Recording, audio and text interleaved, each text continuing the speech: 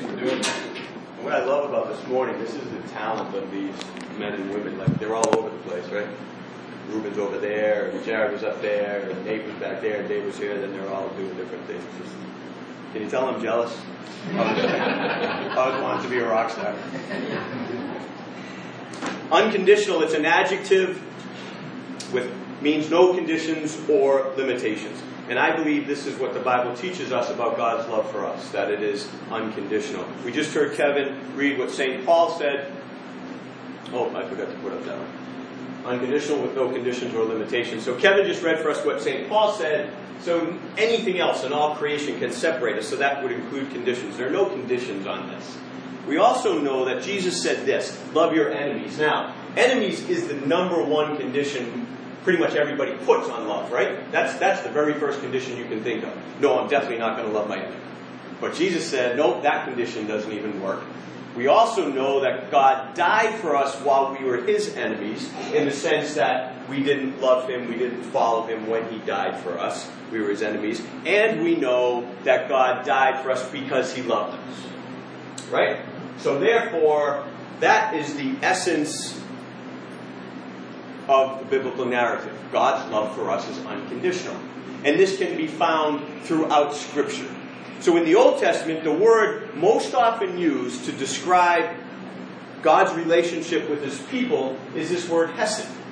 It shows up over 250 times in the Old Testament, hesed. Here's the thing, though. It's an incredibly difficult word to translate, and there probably isn't an English word for it.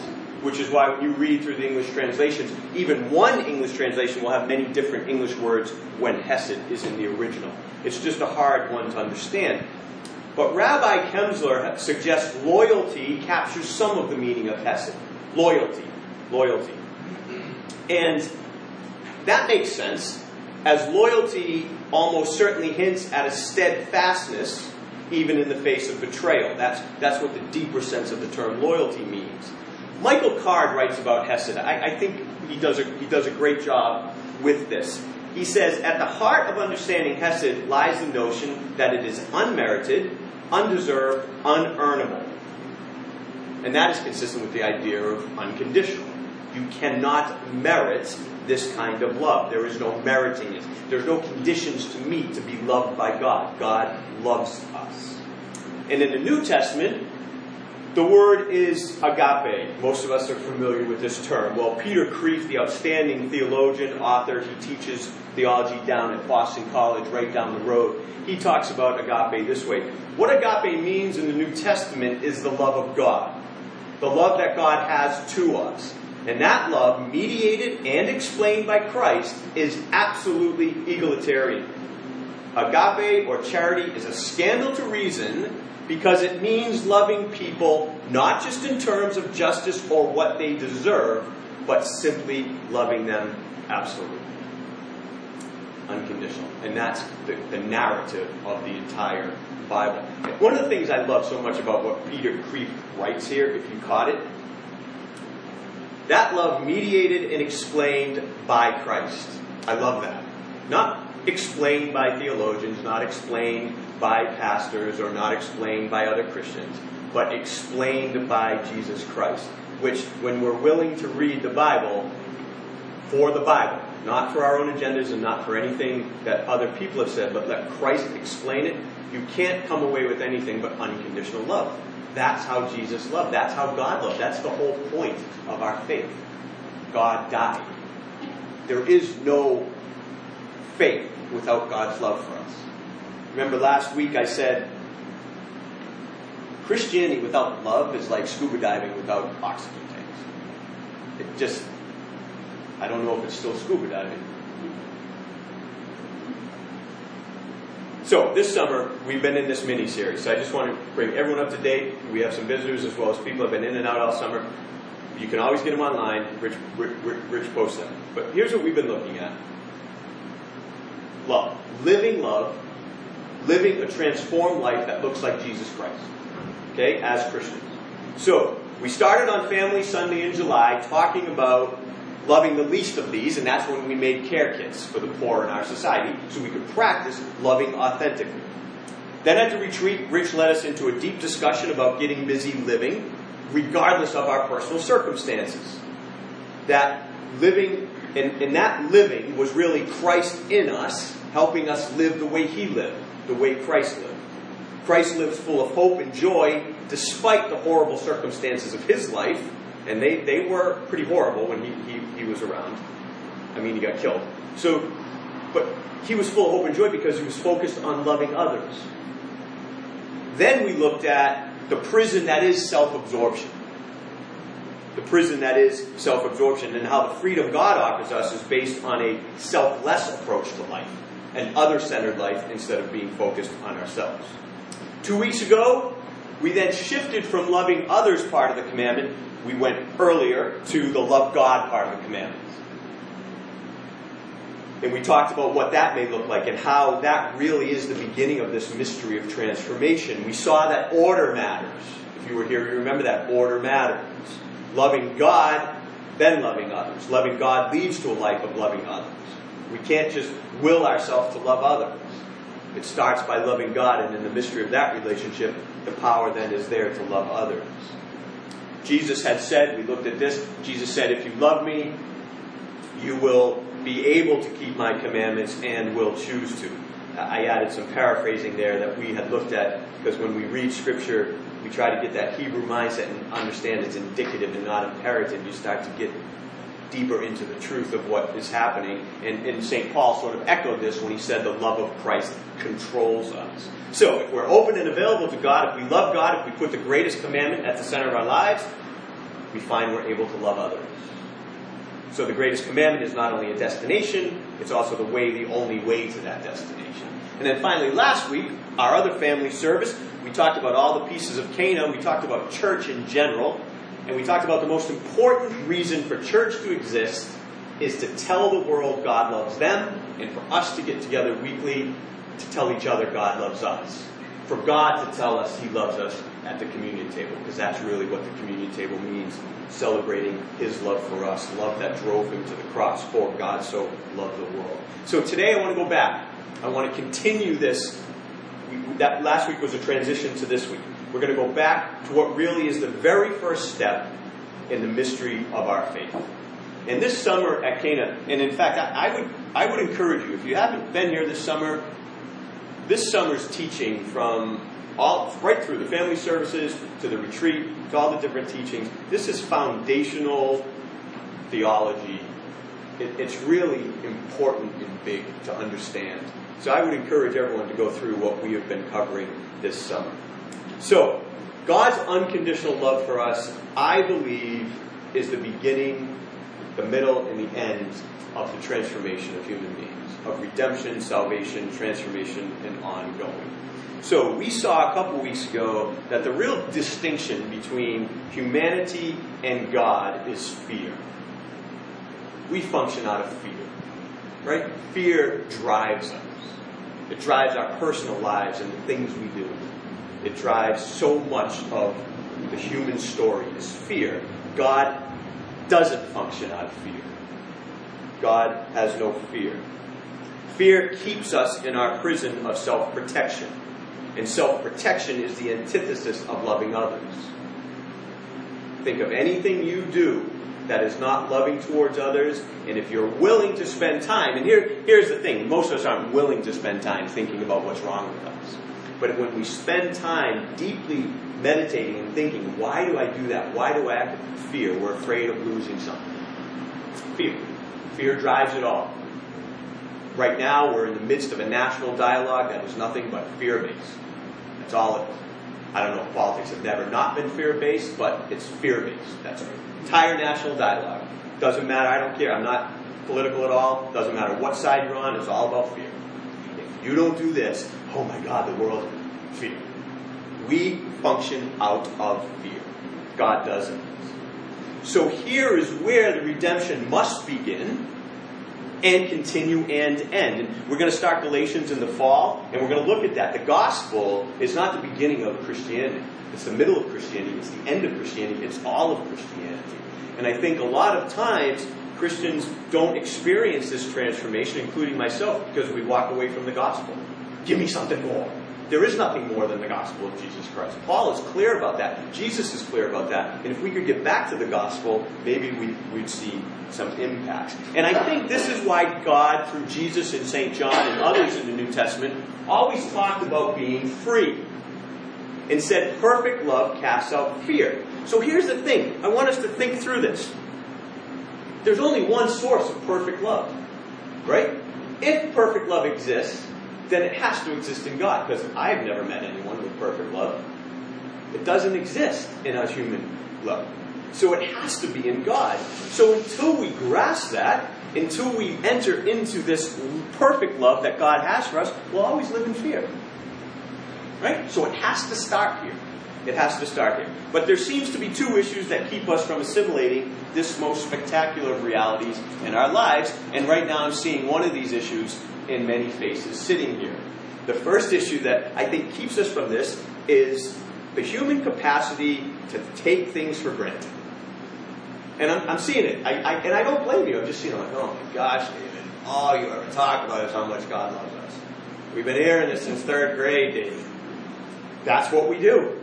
It's unbelievable. It's limitless.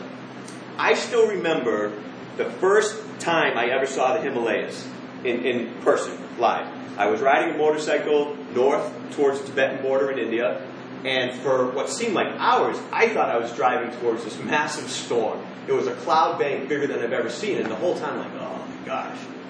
And I'm going to have to stop. But then as the miles clipped away and I got closer, I was like, oh my gosh. Those aren't clouds.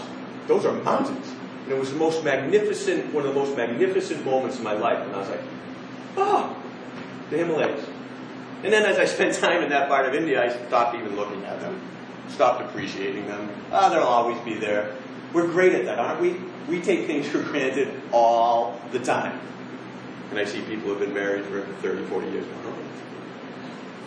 We take things for granted all the time. It's a human thing. However, I don't think it's problematic when we're talking about mountain vistas or maybe music that we love or whatever. But I think it's very problematic on the important things, and I believe God's unconditional love is the most important thing. And that's why it's so problematic. We have heard about it so much, it's so familiar to us, we've lost the sense of its true magnificence. It's just like his crucifixion. We have heard about it so much, talked about it so much, it's just become another day in the life of Christ. Ho-hum. There's nothing ho-hum about crucifixion. Horrific crucifixion. And I want you to think about the most epic movie you have loved. The movie that is epic to you, or the show that's epic to you. Like the second to last Game of Thrones this season. Right? Just epic. And you need to see it again. That is nothing compared to the creator of the world allowing his creatures to crucify him.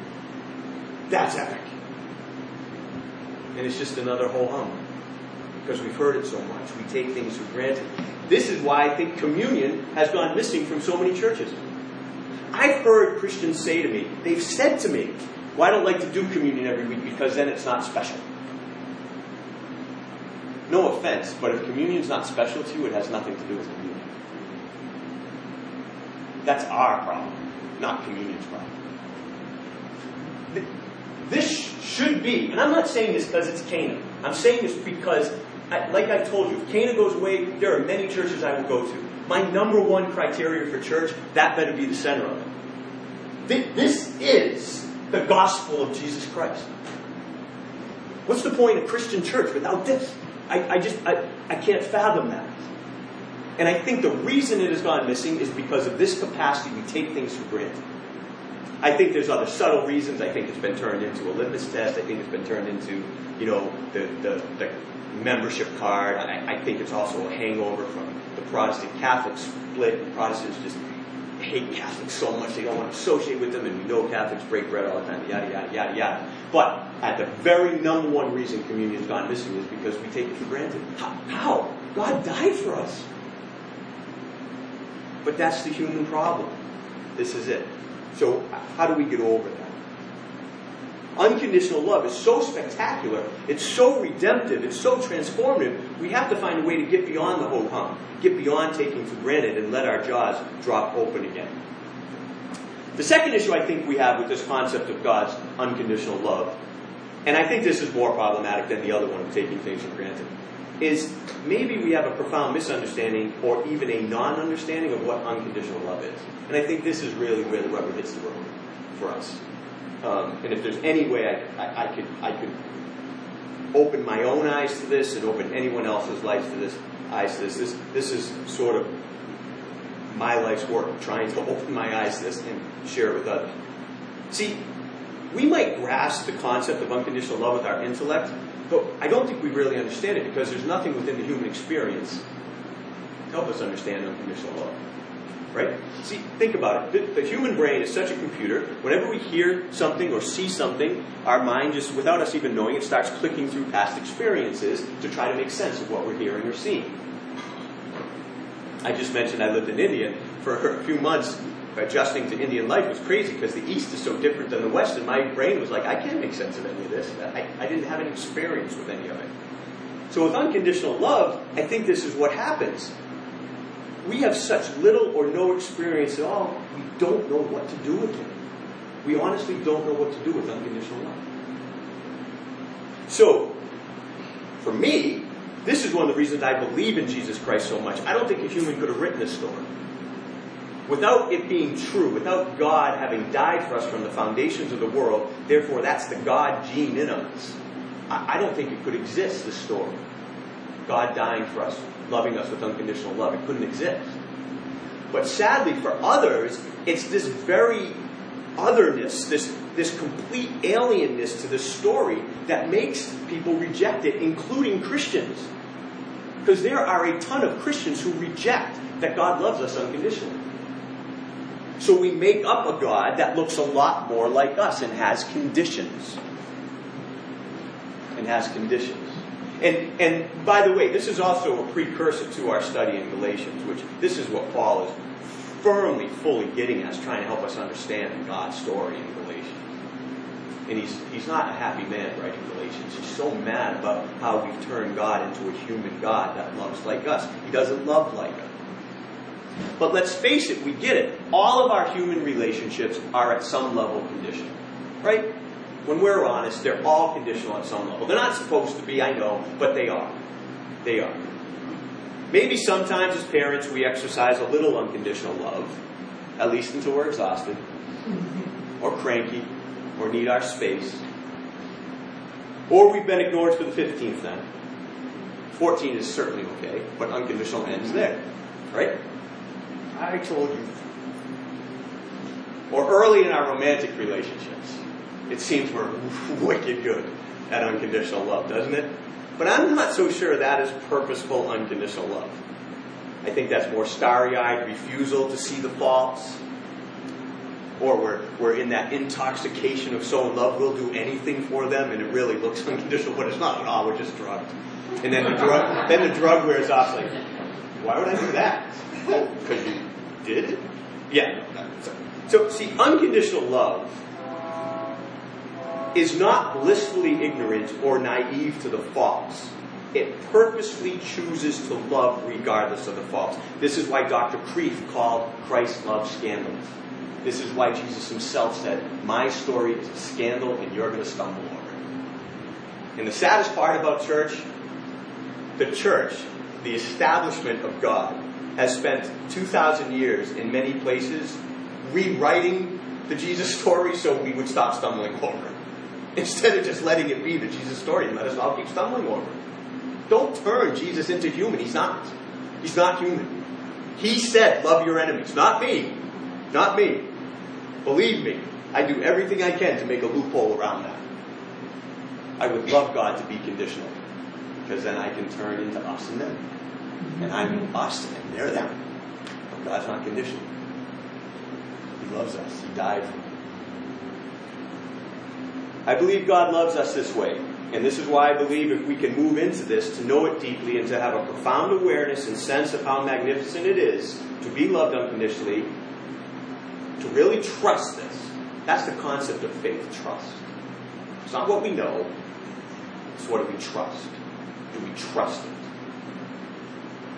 That's why I'm often struggling with myself. when I look in the mirror and I say, boy, I trust Jesus is God, and then I hear him say, do this, do this, do this, and I don't trust it. So am I really a follower? Do I really believe? Do I really trust? I believe trusting God loves us unconditionally will change our lives. For I believe this is exactly what we all deeply, whether we acknowledge this or not to ourselves, we all deeply want and need to be known completely.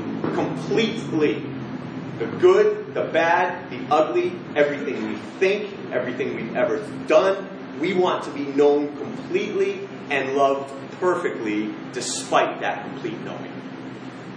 There's our deepest need. There's the profound human need. That's the holy grail. The proverbial carrot that we are chasing. We want to be known completely and loved anyway.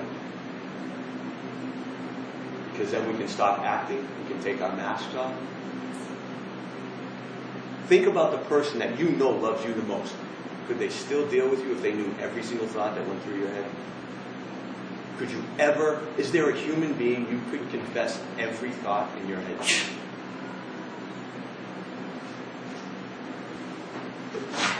So I think all these things we claim we really need or want or pursue or fret over are wonderful distractions we create for ourselves to silence the nagging fear that we have that we will never be known truly and loved anymore. There's our fear. That sums it up right there.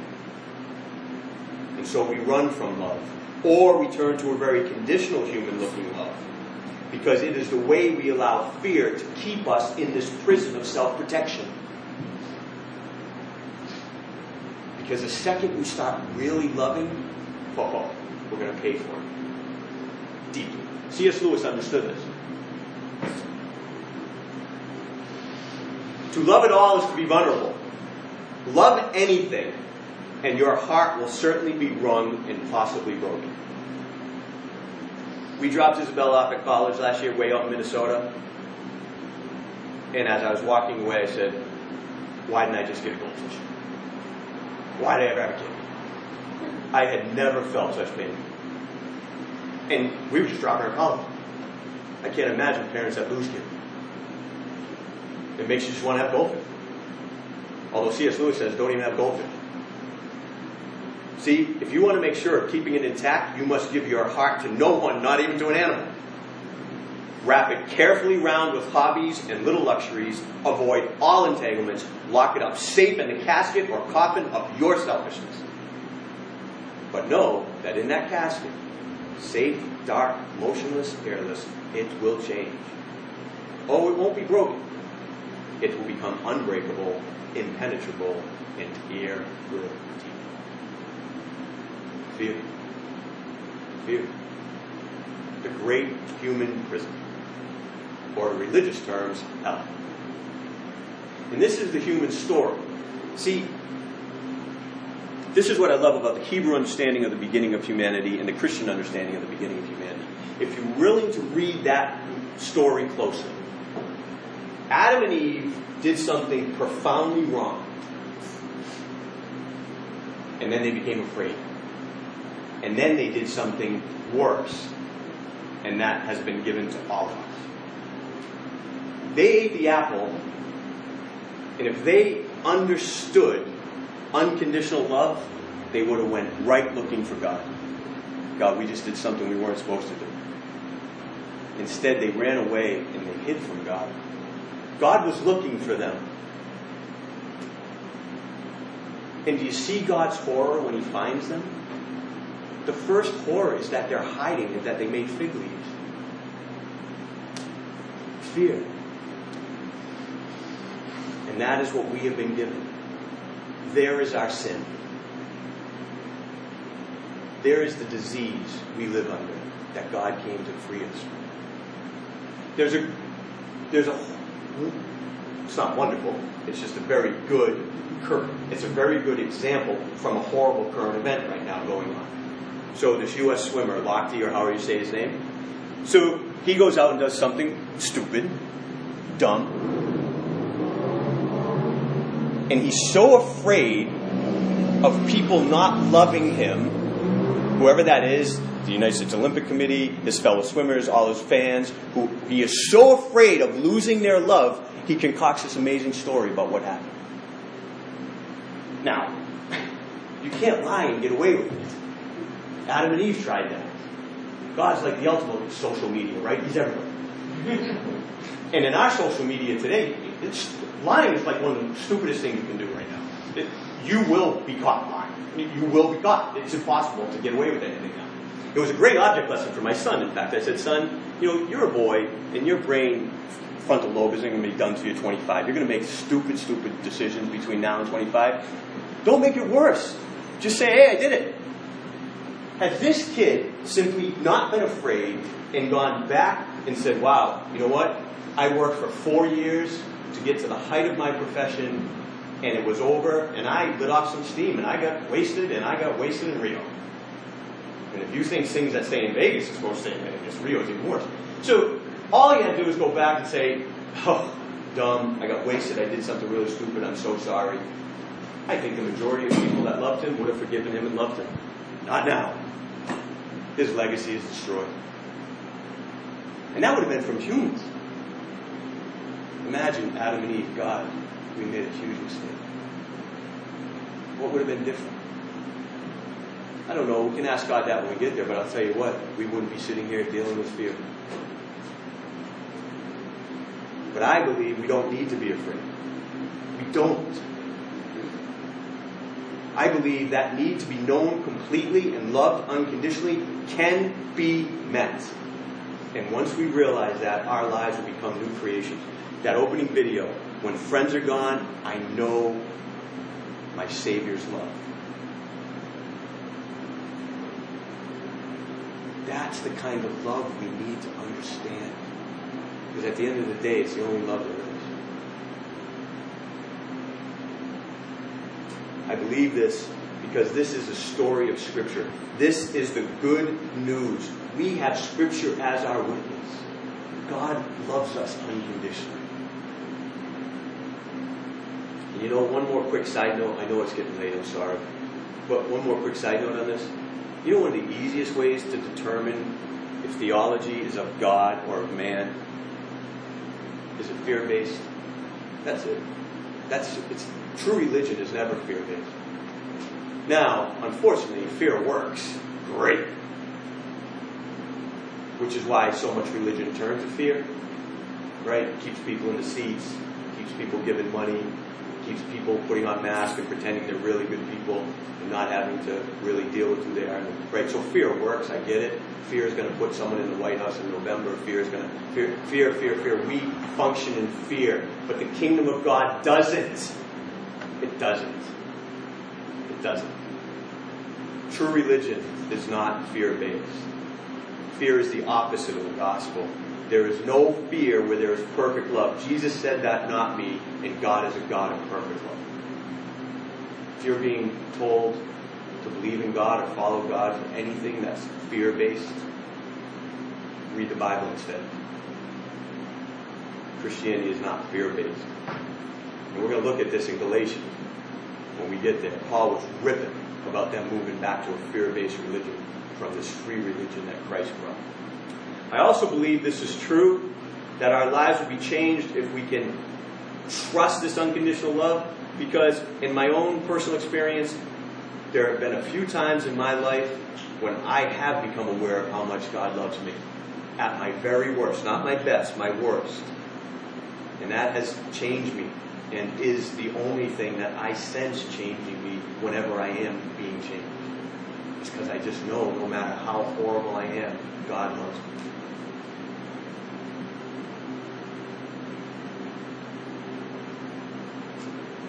When I finally became free to pray, when I was in the middle of sinning, is when I began to learn how much God loved me. And who's ever been told God doesn't listen to you when you're in sin, I hope you will stop believing that lie. That's when God is most attentive. Just like we're most attentive to our children when they're sick and in trouble. And finally, we have the witness of others throughout history who have truly lived it. Everybody knows Mother Teresa.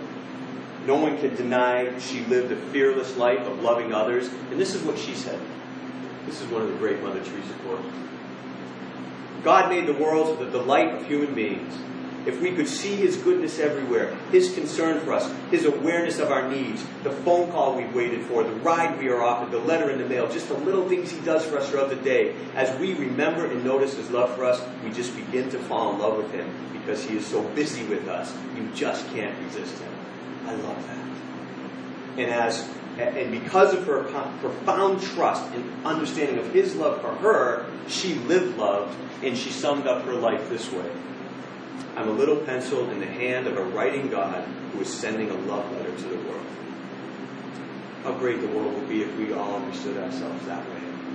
We're the love letter God's trying to give to the world. Love letters aren't based on fear, are they? And another witness we have, one more, and we'll wrap up here. Thanks for being patient on this hot day. It comes from Catherine of Siena. She prayed this amazing prayer. Father, you showed me that you made us for one reason only. In your light, you saw yourself compelled by the fire of your love to give us being in spite of the evil we would commit against you. Eternal Father. It was fire then that compelled you. Oh, unutterable love. Even though you saw all the evils your creatures would commit against your infinite goodness, you acted as if you did not see, and set your eye only on the beauty of your creature, with whom you had fallen in love, like one drunk and crazy with love. You are the fire, nothing but a fire of love, crazy over what you have made. God is crazy. He's mad even with the divine chaos of His unconditional love for us. So perhaps today, even though we've been hearing it since we were little, perhaps today we will all begin to believe, to know, to trust that nothing at all we have ever done, thought, or said, or nothing we will ever do, think, or say will stop Him from loving us. Nothing. And in that trust, might we find our fear subsiding and our transformation into altruistic lovers of others beginning. Amen. I don't know what time it is. What time is it? 11:05? 11:07. All right. I was going to have the band play Holy Spirit again, but I think at 11:07, let's just close in prayer together. If you're able, let's stand.